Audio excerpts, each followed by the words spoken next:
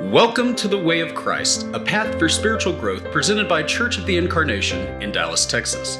Each week, we will explore central topics of the Christian faith and practice, emphasizing what it means to be a member of a community committed to spiritual growth in Christ.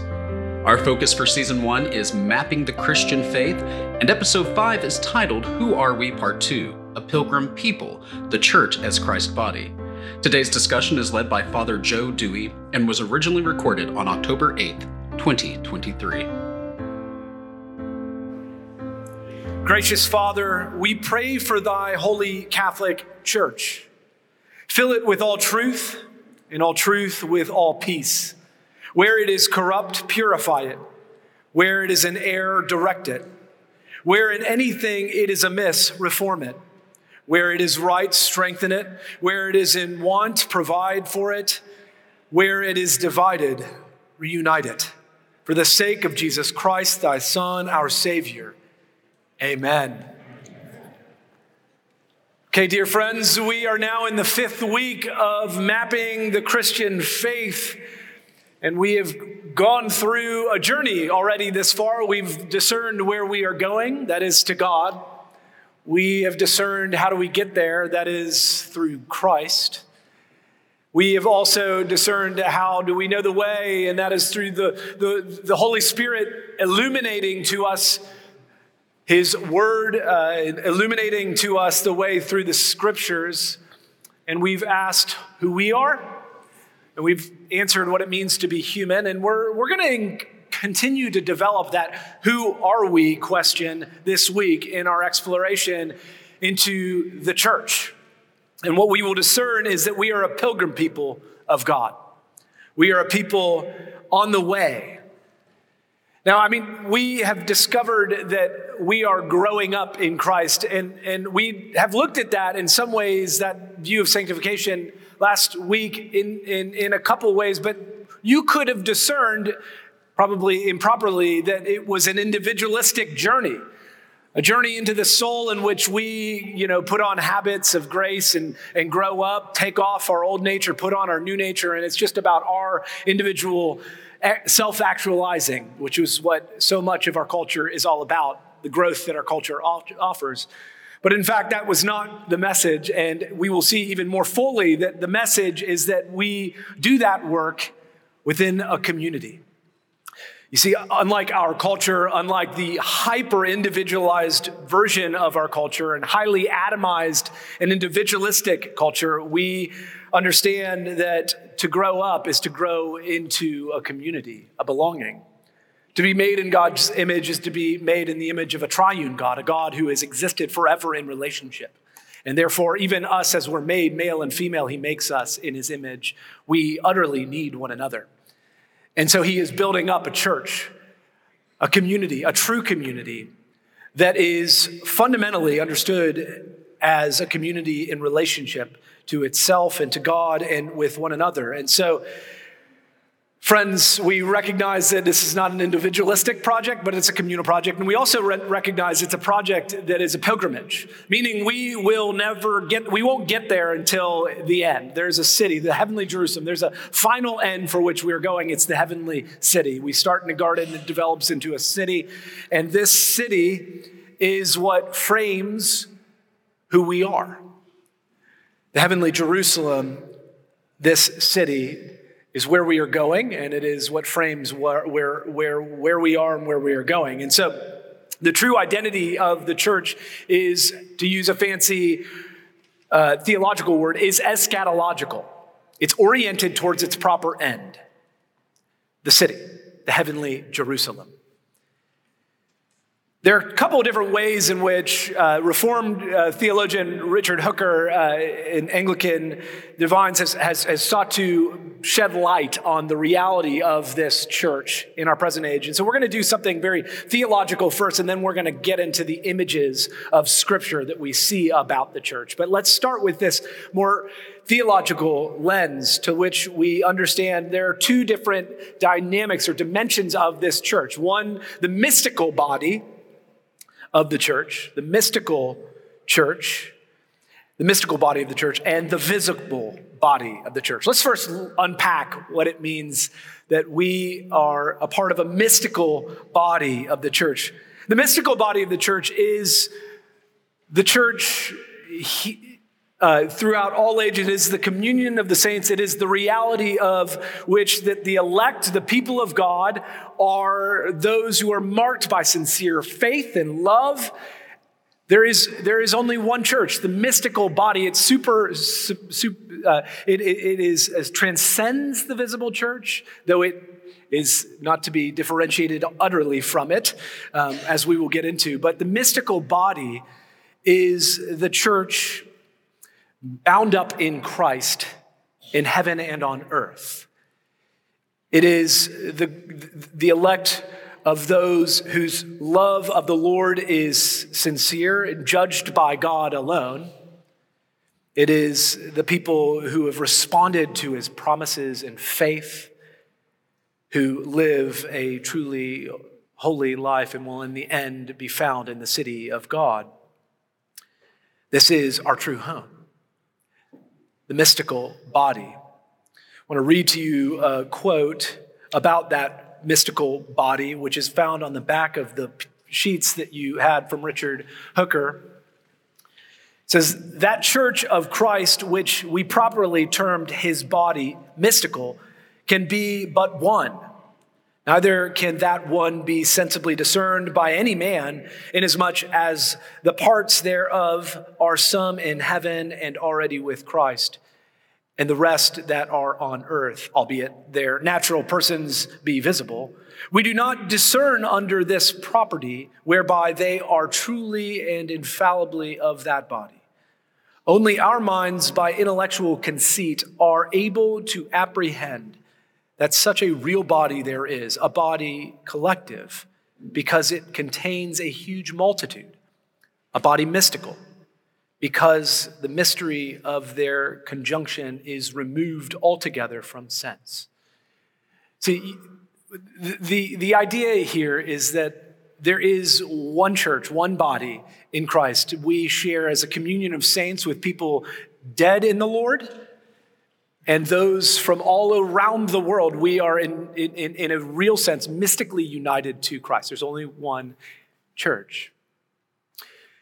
This mystical body is what we pray about after receiving Holy Communion. You recognize that language in the Book of Common Prayer, where we say together, Almighty and ever-living God, we most heartily thank thee for that thou dost feed us with these holy mysteries, with the spiritual food of the most precious body and blood of thy Son, our Savior, Jesus Christ, and dost assure us thereby of thy favor and goodness towards us, and that we are very members incorporate in the mystical body of thy Son, the blessed company of all faithful people, and are also heirs through hope of thy everlasting kingdom.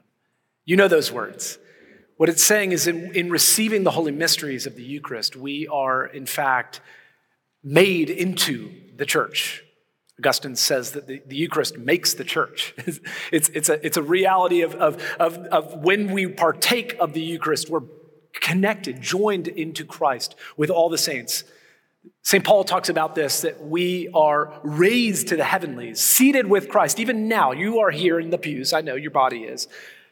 But somehow, because we're united with Christ in our baptism, by the power of the Holy Spirit, we're actually bound up in the heavenlies right now. It's a profound thing.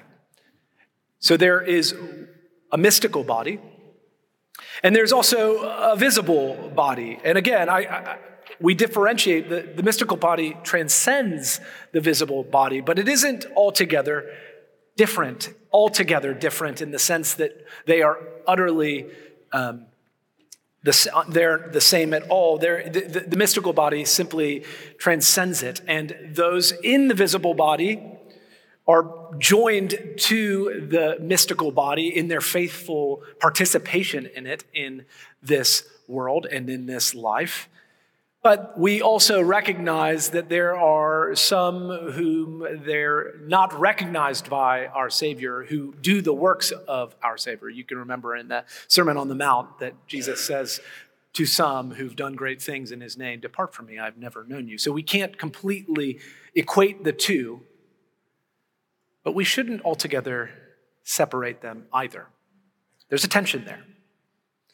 But the visible church is marked as those who have faith and doctrine of the church and live out the moral, ethical expectations of the church. This is what the visible church deems, this is what we deem essential of the visible church.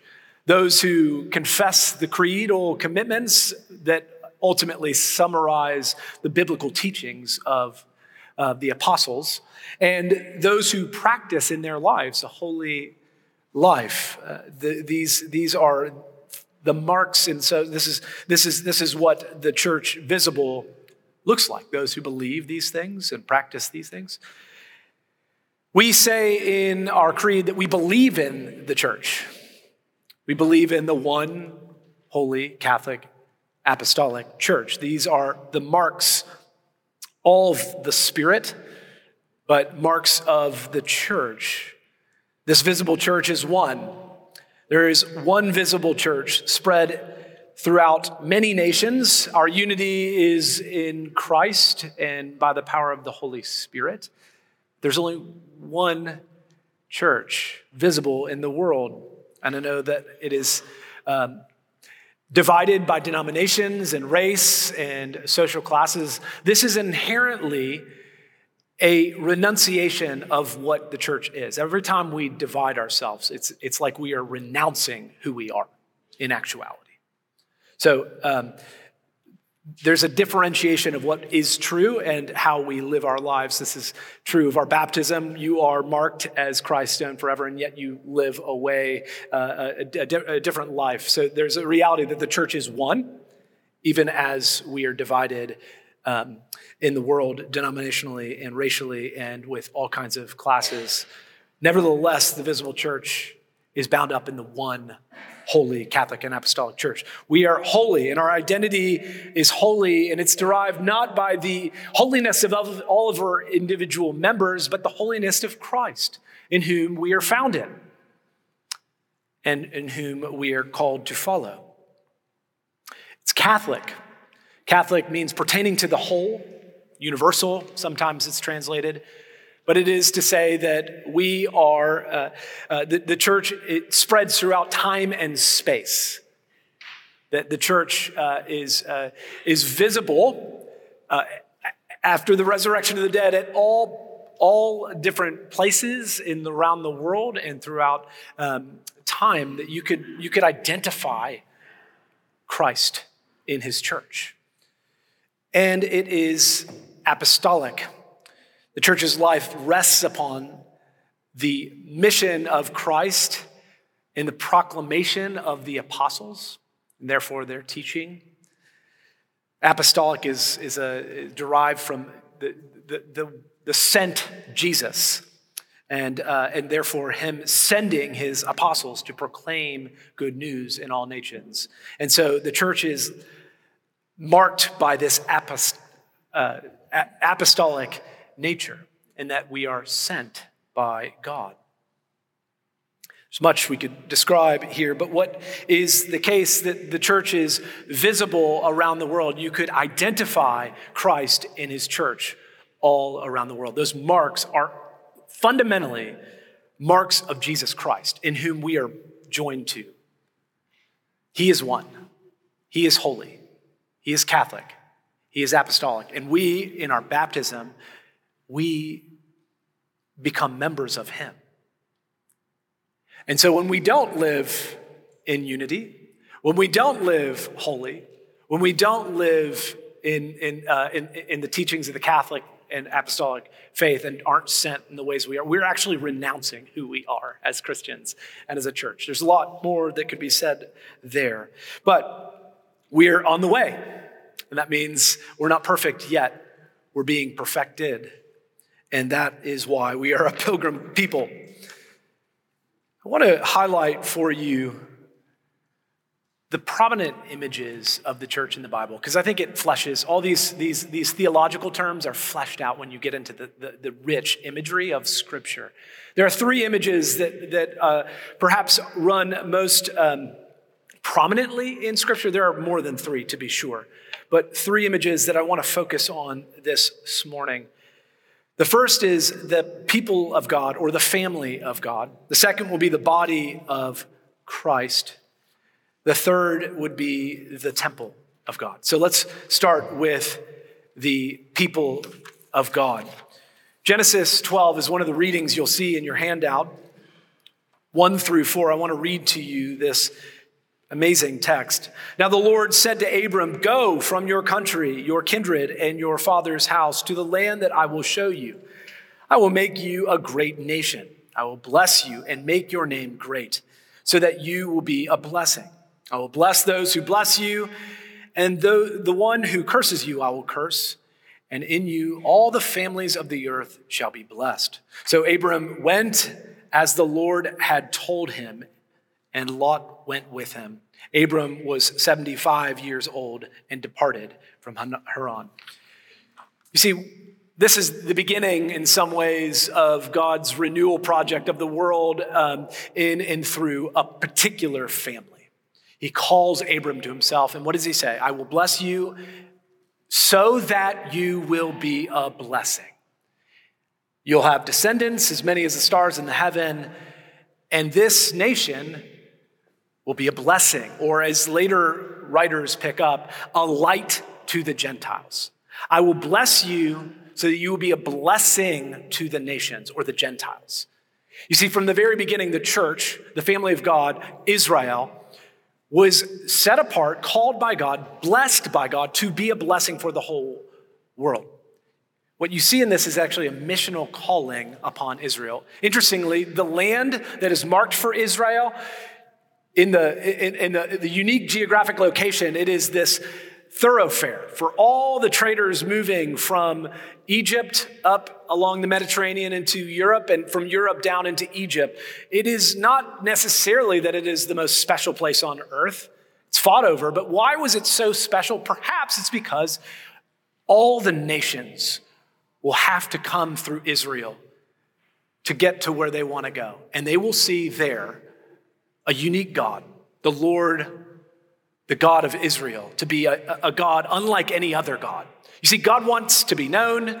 That's very much at play from the beginning of his creation, of his calling of Abram, that this special country, this special nation, Israel, would be a light to the nations, a royal priesthood, a holy nation, so that all the nations of the earth might see something unique about the Lord, the God of Israel. And of course, this is picked up throughout the New Testament. This is, in fact, the boom, as my professor of seminary, of the New Covenant, my professor in seminary said that the most unique thing about the New Covenant is it is like the big boom in which opens up the covenant to the nations in a unique way.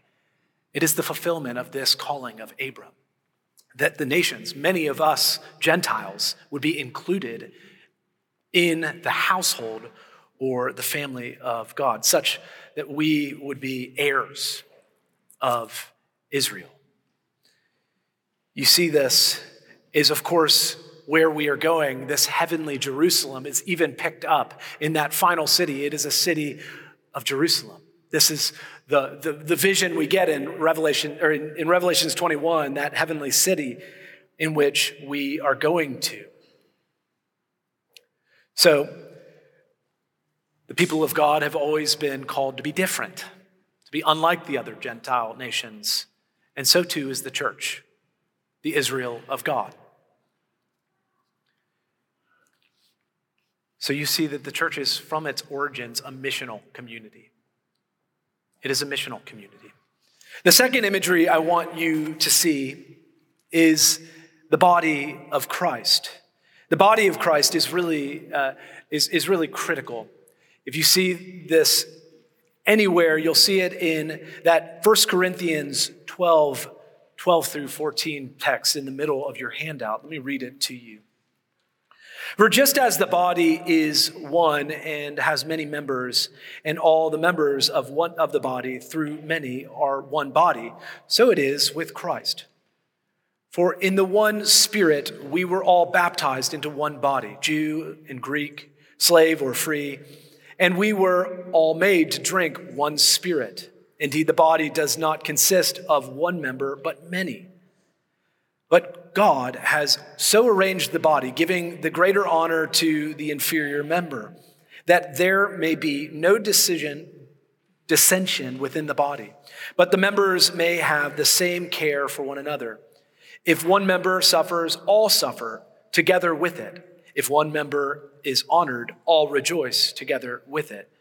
Now you are the body of Christ, and individually members of it. You see, the church has no significance at all without Christ. A body has no significance without a head. And the church is derived, her whole being, our whole being is that we are united to Christ, the head. This image of the Bible of the church is paramount for us. It is the case that the church shares in Jesus' life and work. Jesus goes around teaching and healing. And the first thing you see in the ministry of the apostles is teaching and healing. There is no difference in the mission of Jesus than the mission of the church. We are people who proclaim in word and practice in deed the life of Christ. And this is critical for our life. And each of us are members of the body, and we have different gifts to offer for the work of proclaiming and practicing word and deed. And it all starts with the reality that we are members of Christ through our baptism. I want to read to you again one section on the back of your notes from Augustine. He has a profound reflection on this reality of the church as the body of Christ in his reflections on Psalm 30. He says, "But in fact, he who designed to assume the form of a slave, and within that form to clothe us with himself, he who did not disdain to take us up into himself, did not disdain either to transfigure us into himself and to speak in our words, so that we in our turn might speak in his. Without him, we are nothing, but in him, we too are Christ." Why? Because the whole Christ consists of head and body. The head is he who is the Savior of his body. He who has already ascended into heaven, but the body is the church, toiling on earth.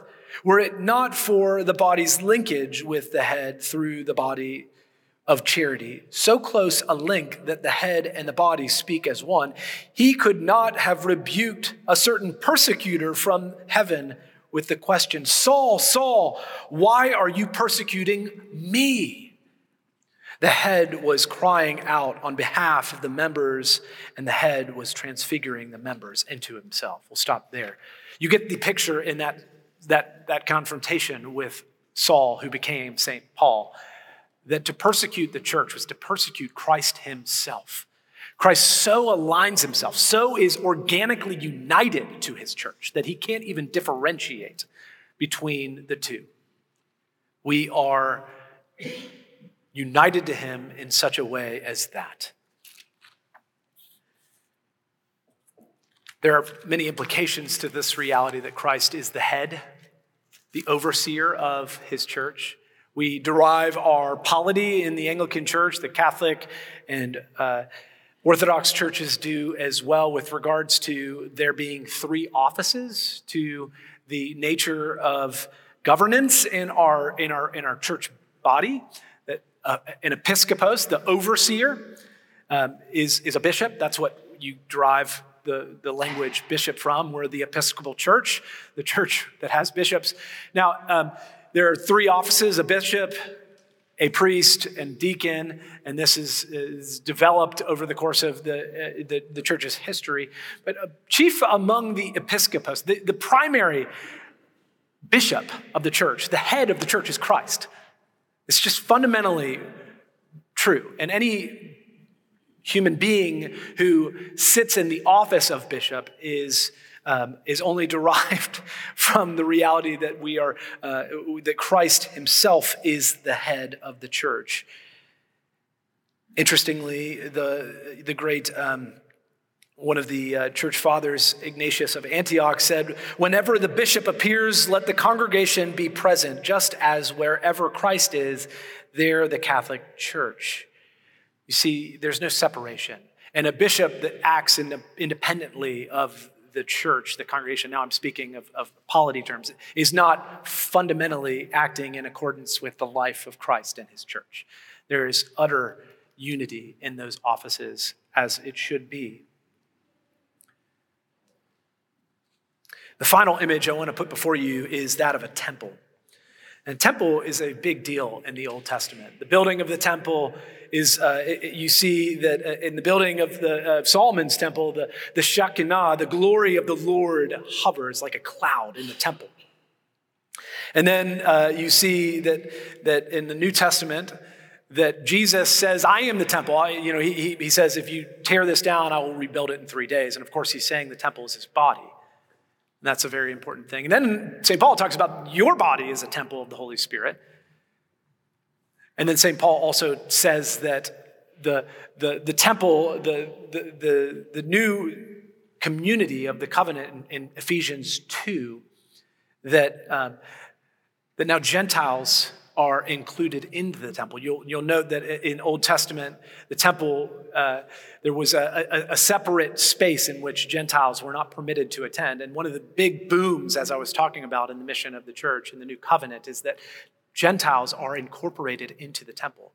Jesus of Christ being the chief cornerstone of that temple, and you and I are actually bricks in that temple. We're built upon that chief cornerstone. So the church is, in fact, this temple. And of course, that picks back up in Revelations 21, where we're going, where the church is ultimately this city, this heavenly Jerusalem. And where is Jerusalem? Why is Jerusalem so significant? Because it's the place of the temple.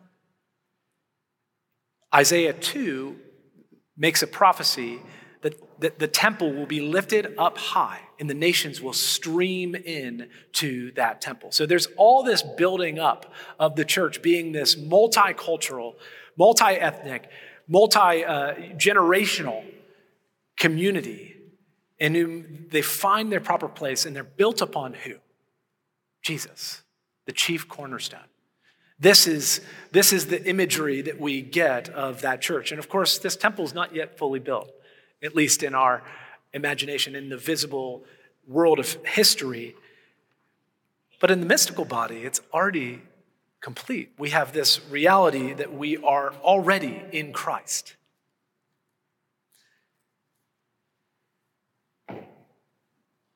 So every time we partake of Holy Communion, we are partaking of a foretaste of this kingdom. There's a wonderful prayer in the prayer D of the Eucharist, in which it says, "Grant that all who share in this bread and cup may become one body, one spirit, a living sacrifice in Christ, to the praise of your name. Remember, Lord, your one holy Catholic and Apostolic Church, redeemed by the blood of your Son, Christ. Reveal its unity, guard its faith, and preserve its peace." So every time we partake of this, the Eucharist, we're in fact partaking of the foretaste of what is to come, this heavenly city where the temple is and where we are one with God and in him and complete. It's just a profound reality. It's a foretaste of God's greater kingdom come. So, okay, these are the three images that you see in the scripture for the church. But one of the things you'll see is, if you go to a church anywhere, is that the difference between that heavenly Jerusalem and the reality can sometimes feel like it is so far away. There's a great line, and I've quoted it a number of times in my sermons, that the greatest cause for atheism in the world today are Christians. Christians who proclaim Christ with their words, but renounce him in their life. And this is the reality of the life in which we live in, that there is a transcendent reality of all of us that is true. It's true of you, that you are one, that you are holy in your baptism and you're made Christ, but you're on the way. We're on the way. We're a pilgrim people on the way, and we fail and don't live into the reality of who we are all the time. And it's also true, as Jesus promised us, that there are wolves in sheep's clothing. And that the church itself is sometimes in this visible world filled with people who actually don't have God's glory in mind and are not set on honoring him with their lives. And so we have to just recognize this pilgrimage dynamic when we think about and imagine the church. And one of the passages that's perhaps most prominent for us when we think about this is the parable of the wheat and the weeds, where Jesus says that the wheat and the weeds will remain. And it's an imagery of one plucking, of not wanting to pluck out the good wheat and also pluck out the weeds, because you might also pluck out the wheat with it. And he's ultimately saying that the wheat and the weeds remain in the season in the church, meaning that the church is unfortunately, in this era of church history, filled with both holy and unholy people. An old seminary professor used to draw two big circles. Imagine one big circle is the visible covenantal community. And we regard all in this circle as Christian. They've been marked by baptism and they proclaim faith in Christ, and we regard them as Christian, period. And yet, we're always also aware of this remnant, at least in the Old Testament is what it's described as, the mystical body, you might say, in which is smaller. It's inside that circle. It's smaller than the big circle. And so we can't discern who is in and who's out. It's not really even ours. It's not our job to do. It's the Lord's job to judge these realities. But we recognize that's just true. There is that reality. Even still, we baptize people. And when we baptize people, we regard them as Christian. And we call them into Christian holiness. And that's what we do every single week when we proclaim the gospel and say, live according to it. We don't want that quote by Brennan Manning to be true, that we are the cause for atheism. We want our lives to be a light to the nations. We are blessed to be a blessing to the world. That is what our fundamental calling is, to be a missional people who reflect God's holiness and his character. Looking at our time, and we are up. So I'm going to pause. And I'm going to pause there and then and give us maybe 5 minutes for questions. There's a mic right here. Thank you for that. That's very enlightening. Noticed in my history that in almost every ecclesiastical tradition, there is arrogance. I don't know if anybody's ever noticed that. I grew up in one branch of the German Lutheran Church, and there was a story that St. Peter was giving a tour of some new arrivals in heaven, and he said, now when you go by that room, you have to be very quiet because those Lutherans in there, they think they're the only ones up here. But I think that there is a difference between arrogance and a humble realization and appreciation of the traditions that we live in and support. Yeah. None is perfect. But I think arrogance is another thing that makes people agnostic or not be here. So I just think that's something that's we need to be concerned. I mean, and you wrap that into your presentation.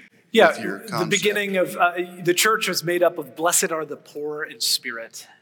That's the beginning of becoming a member of the church. And so we never supersede being humble.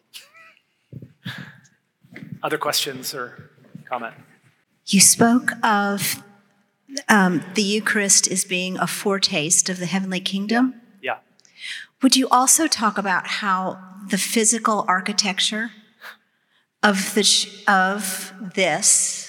congregation, of this place, is also that, so that when we go and we participate in Holy Communion, could you talk about, I just love that thought. Yeah, you've probably heard it said that the church is not a building, it's a people, and that's true. It's 100% true. We are living stones, living members of the temple. But space matters. And space shapes us, for one, pedagogically. This is a space in the shape of a cross, and it's called a nave, in which, nave's a space of a boat imagery that is an ark, and we are like Noah's ark on the boat of Christ's salvation. And so, yes, it matters in this in the area of shaping our imagination and longing for the city.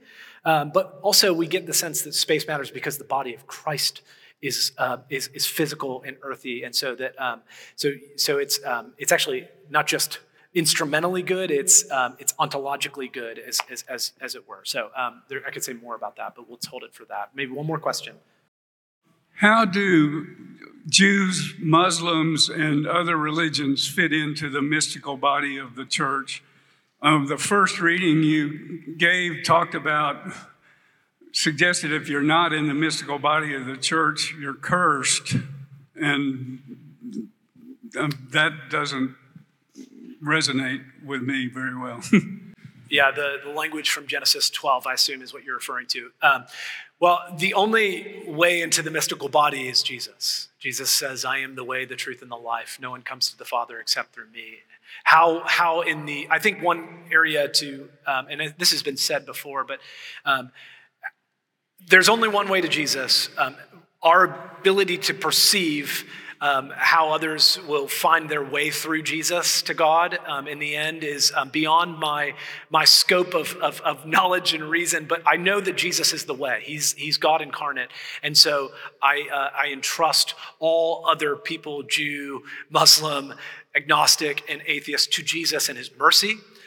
His mercy is as far greater than I can imagine. It's been great in my life, and as I imagine, as it has been in all of y'all's. So let's finish in prayer. The Lord be with you. Let's pray. God Almighty, we thank you for your mercy, which is great. We thank you for your church, which is beautiful, even as it is broken. We pray for its unity. We pray for its reformation. We pray, Lord, that you would make us one holy, Catholic, and apostolic in visible history as we are in reality. We pray this through Jesus Christ our Lord. Amen.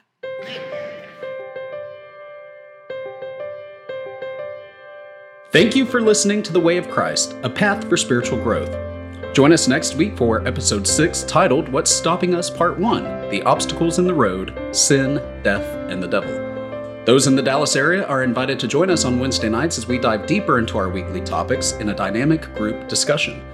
This podcast is produced by Church of the Incarnation, located in Dallas, Texas. Our sound editor is Robert Nash. Our theme song is Raise a Voice by Emery.